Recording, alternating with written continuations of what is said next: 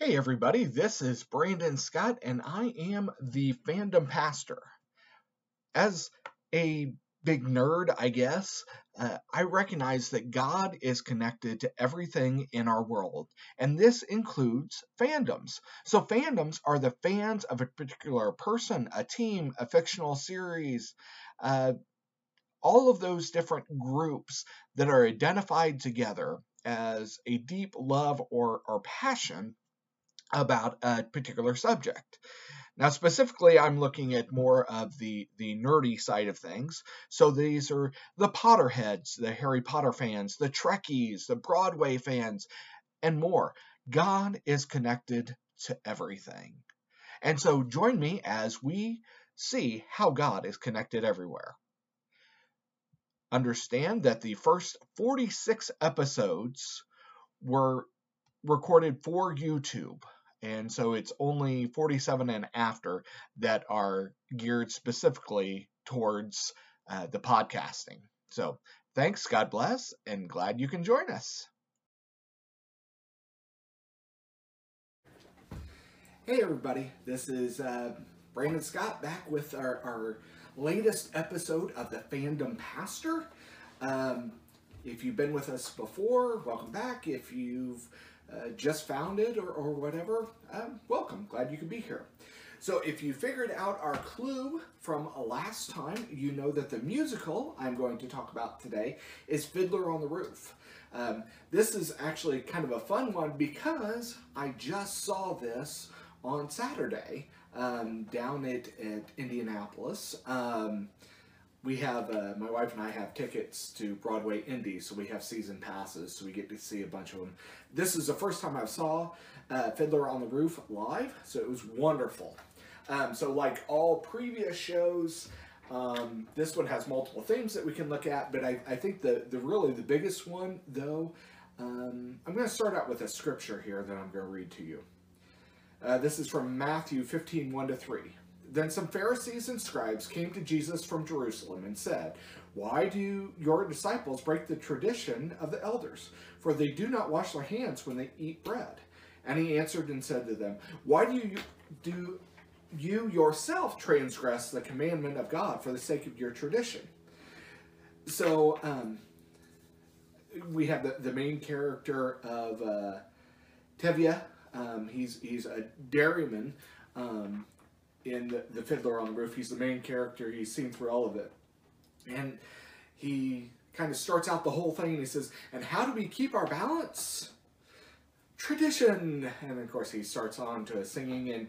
And as the musical goes on, Tevye goes through all the different things that tradition helps the people, the Jewish people, in that time, kind of letting them kind of connect with God and all these. And this is during the turn of the 20th century, so things are changing. Things are kind of being different right then. And says, for instance, "We always keep our heads covered and always wear a little prayer shawl. This shows our constant devotion to God." Now, you gotta love the simplicity of it. However, as Tevye finishes his delivery milk to one of his stops, he continues, "You may ask, how did this tradition get started? I'll tell you, I don't know." And that happens to be a lot of it with our traditions. We don't necessarily always know where they came from, but they're traditions, so we keep on doing them. And it's tradition. Because of our traditions, everyone knows who he is and what God expects him to do. And then, da-da-da-da-da, tradition. And of course, you have his other song that he's very famous for, "If I Were a Rich Man," yeah. I'm not going to go with that idea, though. Although it is a fun song, I'm not going with that. But when we look at Matthew 15 on truth versus tradition, I kind of have to ask this question. The Pharisees and the scribes, they traveled an incredible distance just to make sure that people were washing their hands before they ate. In fact, if you look at the distance between Jerusalem and Gennesaret, which is where the the disciples were with Jesus and everything. This is like a 75-mile walk.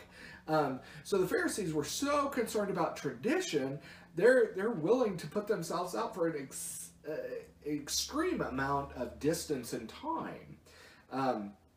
I mean, does having your hands physically clean show your devotion to God? Not really. I mean, does that make that big a difference? And actually what the religious leaders were doing was putting their oral Torah or Mishnah in front of the Torah, and they were going to remind Jesus of that. So it wasn't part of the Torah, it was part of tradition. And that's what they were getting these religious leaders were getting all worked up about. They were more concerned about tradition than doing anything else. You see, the Mishnah was a gathering of ruling that previous rabbis made using the Torah, which was their Bible, their religious works, words. They were using the Torah to write the Mishnah, and these previous rabbis had done it. And stuff like not being allowed to have your false teeth in your mouth on the Sabbath. Yes, that was one of the rules in the Mishnah. And since the basic Ten Commandments say to remember to keep the Sabbath holy, it meant no work was allowed to be done on it. So if you woke up and grabbed your teeth to put them in, you were working and actually deserved the death penalty according to the Torah. Now, obviously, this is an extreme situation. This is kind of an extreme reading of it, but that's basically what was happening. And the irony of this is that the Roman Empire stripped Jewish courts from imposing the death penalty by the time Jesus had this encounter with these crazy Pharisees. But it does raise another question. How many of us have had folks come all the way over to wherever we are to tell us that traditionally you aren't doing what qualifies a person to be a part of the family of God? How many times we get all worked up about something that, well, it's really tradition, but we consider it just as important as everything else? Well, is it really, though? You know, the focus moves away from the idea of knowing and loving God, but instead going into a group of list of rules, that seemingly we continue to break. And it's a good thing they showed up to remind everybody, because if they didn't, you'd be doomed to hell. Really? I mean, does that make that much sense? I don't think so. It's so interesting that people get worked up on these little traditions.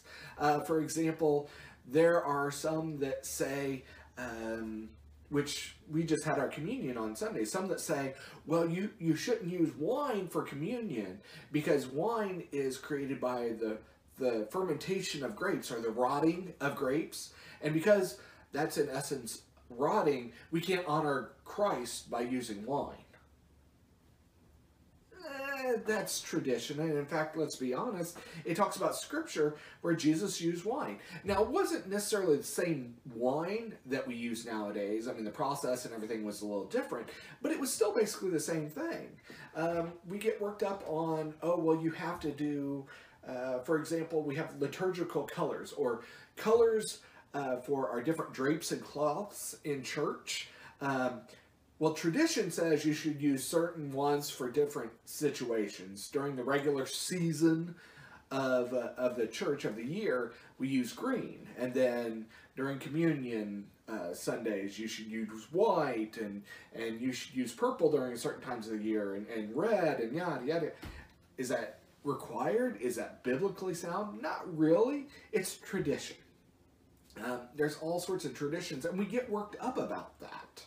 And even though Jesus handled these guys, he still says to them in Matthew 15:14, let them alone. They are blind guides of the blind. And if a blind man guides a blind man, both will fall into a pit. This is what Jesus was saying about the Pharisees. And it's kind of funny, isn't it? If you kind of read into the Bible a lot, or if you read the Bible a lot, Jesus is kind of funny when he kind of calls people out. You see, he knew their deal. They were worshiping Jehovah, God, with lip service, rather than with the right heart set. And they wanted people to kind of join the chorus.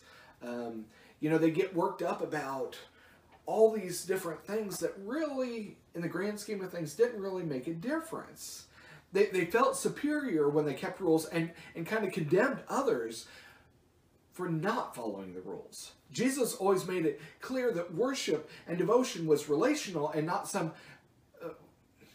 kind of strike a pose, because that's not what he was looking for. If you think God doesn't know the difference, you got to check it out for yourself. I don't think Tevye, the dairyman, spent the entire musical invading his community with burdensome traditions. And on the contrary, you'll see he worked on relationships as well. And it was, if you've not seen it, please check it out. It actually is a wonderful story about tradition versus, well, what's really right. So very often we look at things as,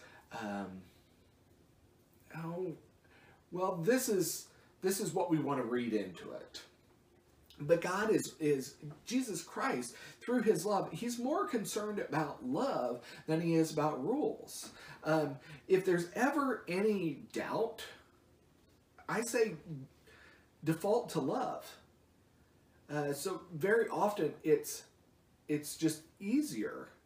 I don't want to say easier. Maybe that's not the right word. It's better. Because think about this. If I go to heaven and do I want Jesus to say, well, you know what? You were probably a little too nice. You were probably a little too loving to some of these people. Or would I prefer him to say, how dare you stand in the way because of your little human mind on what you thought it should be? You stood in the way. You were more concerned about traditions. You were more concerned about rules than you were about loving people and leading people to me. And that's one of the biggest issues I think we see nowadays is churches try to draw together and try to be so tight that they leave people out. Whatever you may think on these different rules and regulations and whatnot that a church may have, always lead with love. Love is going to be the biggest impact that we can ever get. And I think that's how we see it in Tevye. He had his moments where he looked at tradition, but he always came back to love throughout the different things that happened through the story. And I don't want to take it away from you because it's just a neat story, and you really ought to check it out.